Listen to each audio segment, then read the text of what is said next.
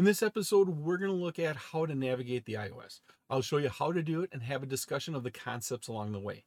In this activity, we'll practice the skills necessary for navigating the Cisco iOS, such as different user modes, various configuration modes, and common commands used on a regular basis. We'll also look at practicing accessing the context-sensitive help by configuring the clock command. We'll be discussing establishing basic connections, accessing the CLI, and exploring the help and the exec modes. Greetings to all my tech heads out there in the KevTechify Nation, and if you're new here, welcome. This episode is part of my series on practical configuration examples for the CCNA. I'm Kevin here at KevTechify. Let's get this adventure started.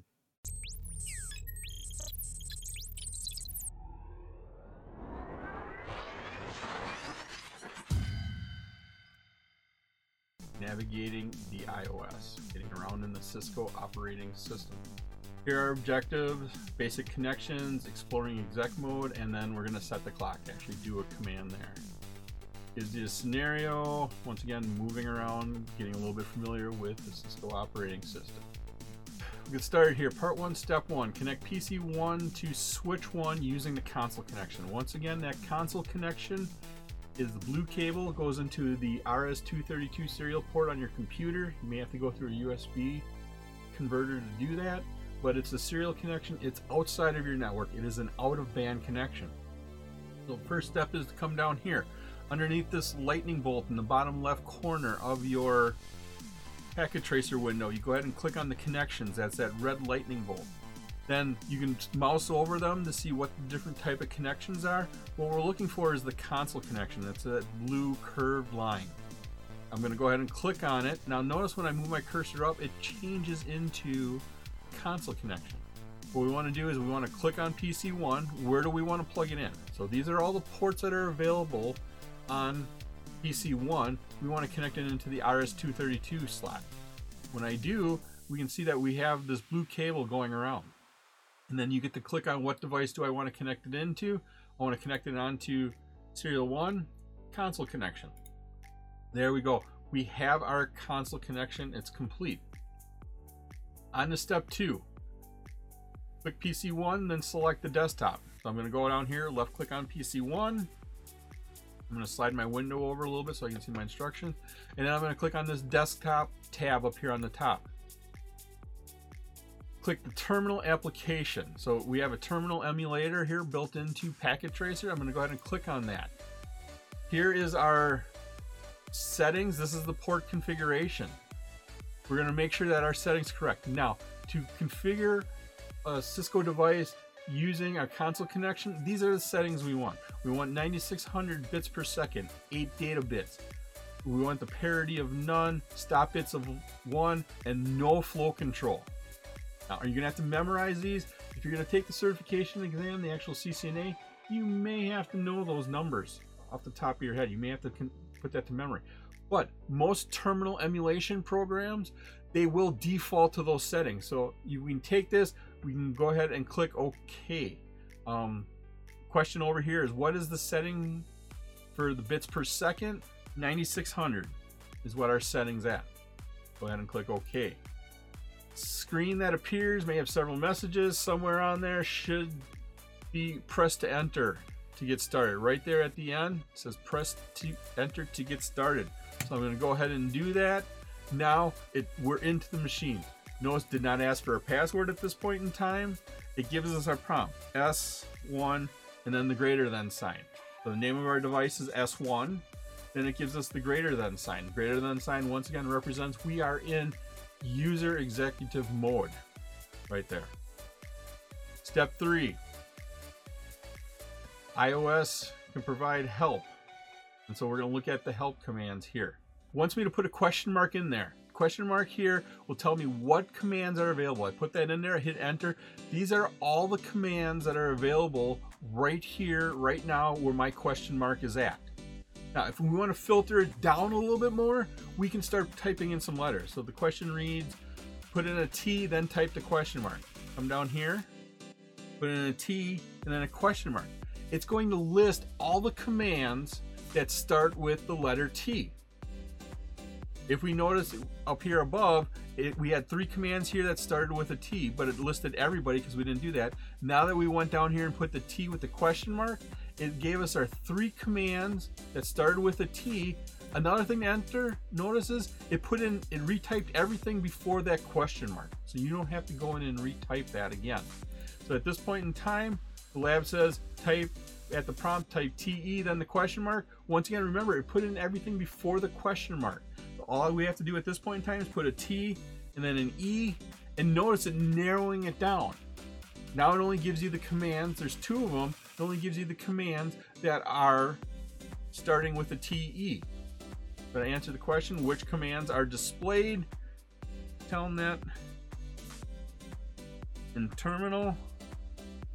The question before it was Telnet terminal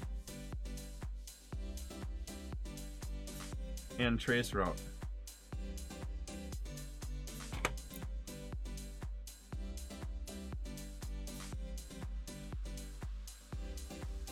Part 2. Step 1. At the command prompt, put in a question mark. I'm going to hit the backspace, hit enter a couple times, give me a clear line, but it tells me put a question mark in there. Now, once again, it's going to list out all commands that I can put in there that matches anything before the question mark. Seeing as there was nothing there, it gives me all the commands. Question wants to know what information is displayed for enable. Coming over here, we go down, we find the enable, and it says turn on privileged commands. That's what we're looking. That's what's going to happen if we type in enable. Say turn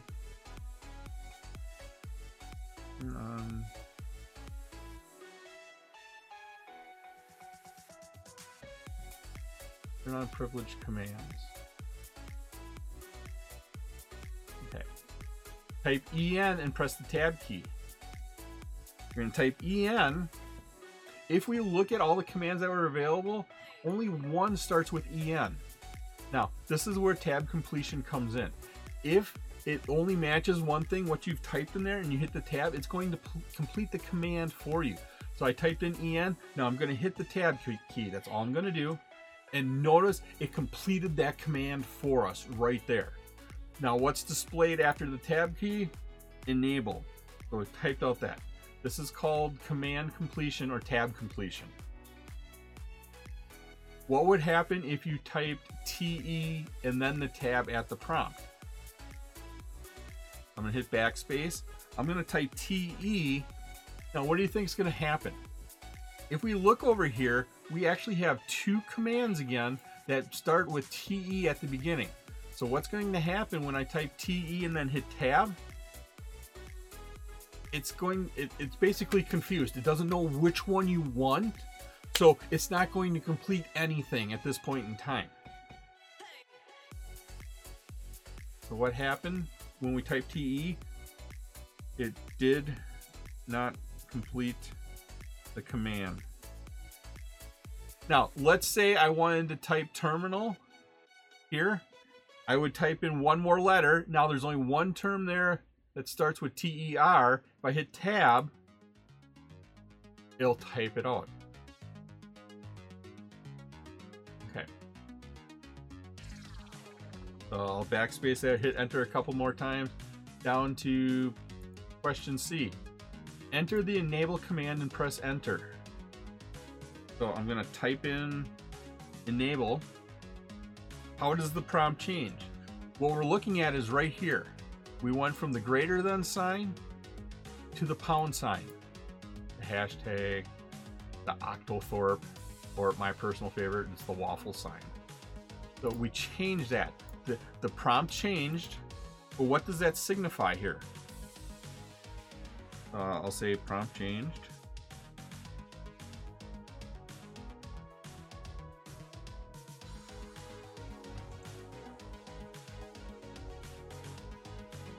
Okay, question D. When prompted, type in the question mark. I did the question mark here. We have the question mark listed. List out all the commands there. More signifies there's more commands that are available. One command starts with C in user exec mode. So back before we typed enable, back when we had the command prompt of the greater than sign, there was only one command that started with the C at that point in time. Now, when we're in privileged exec mode, we put in a question mark. How many commands are starting with the letter C? Well, we can go back here. We have clear, we have clock, we have configure, we have connect, and copy. There are 5 commands here that start with them. And like I said, we have clear, clock, configure, connect, and copy. Those are the 5 commands that start with the C. So good job. We're gonna finish out this show command. I'm gonna hit a couple more enters to get us to a clear line. Now we're down to step 2. Go ahead in here. One of the commands starting with the C is configure.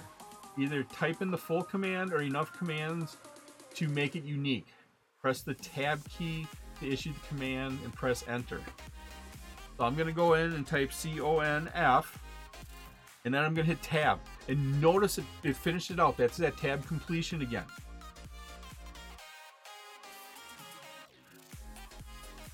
And then it says press enter. What's the message that's displayed? Well, the message that's displayed down here is it's asking you for, do you want to configure from terminal, from memory, or from the network? So you have the choice there. And then notice here, we have square brackets and the word terminal in there. What that means is if you want to take what the default answer is, the default answer here, all you have to do at this point in time is hit enter. So the message that was displayed, configure from terminal, memory, or network. And then terminal is in square brackets.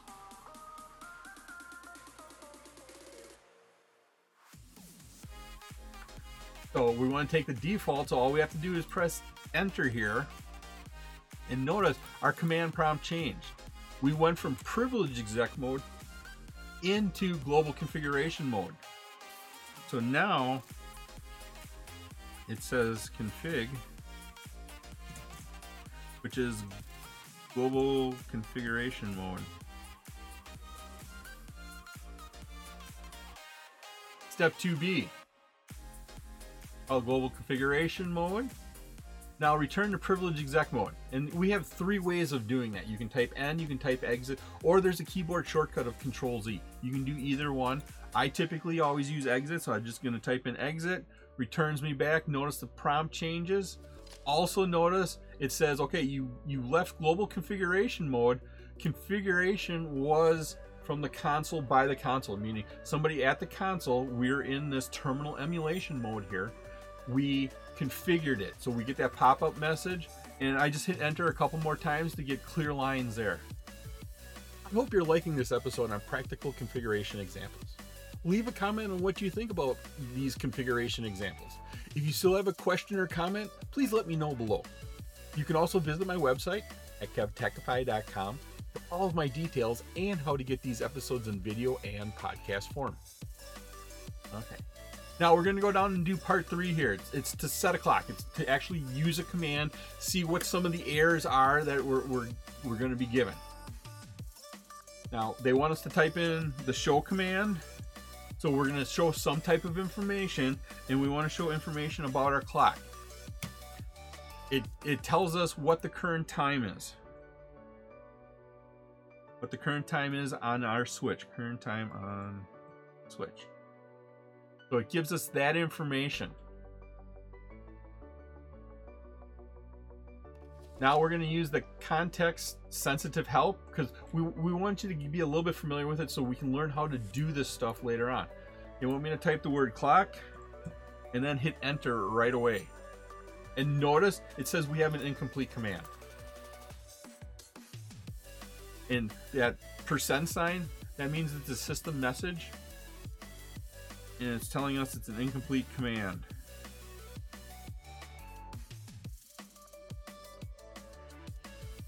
Well, to find out what comes after the clock, I'm going to use a shortcut. I'm going to hit the up arrow once. So I'm going to hit the up arrow once. It puts it in there. I don't have to retype it. Now, this was a short command. I don't know what's quicker, if I had to retype it or find the up arrow. But if it's a long command and you're 50, 100 characters into it, that up arrow is your friend at that point in time. So I'm going to have the word clock, put a space and a question mark, and then notice it's looking for the word set. So that's telling us what command is being used, or what option it's looking for. So it's the set command. Now, we want to find out a little bit more about that. Notice we don't have to type it in again. Anything before the question mark is re-entered there for you. So I'm going to put a space and a question mark, and now it's saying it wants the current time. Current time in this format. 2 numbers, colon, 2 numbers, colon, 2 numbers. Hours, minutes, seconds. Hours, minutes, seconds. What we're looking for.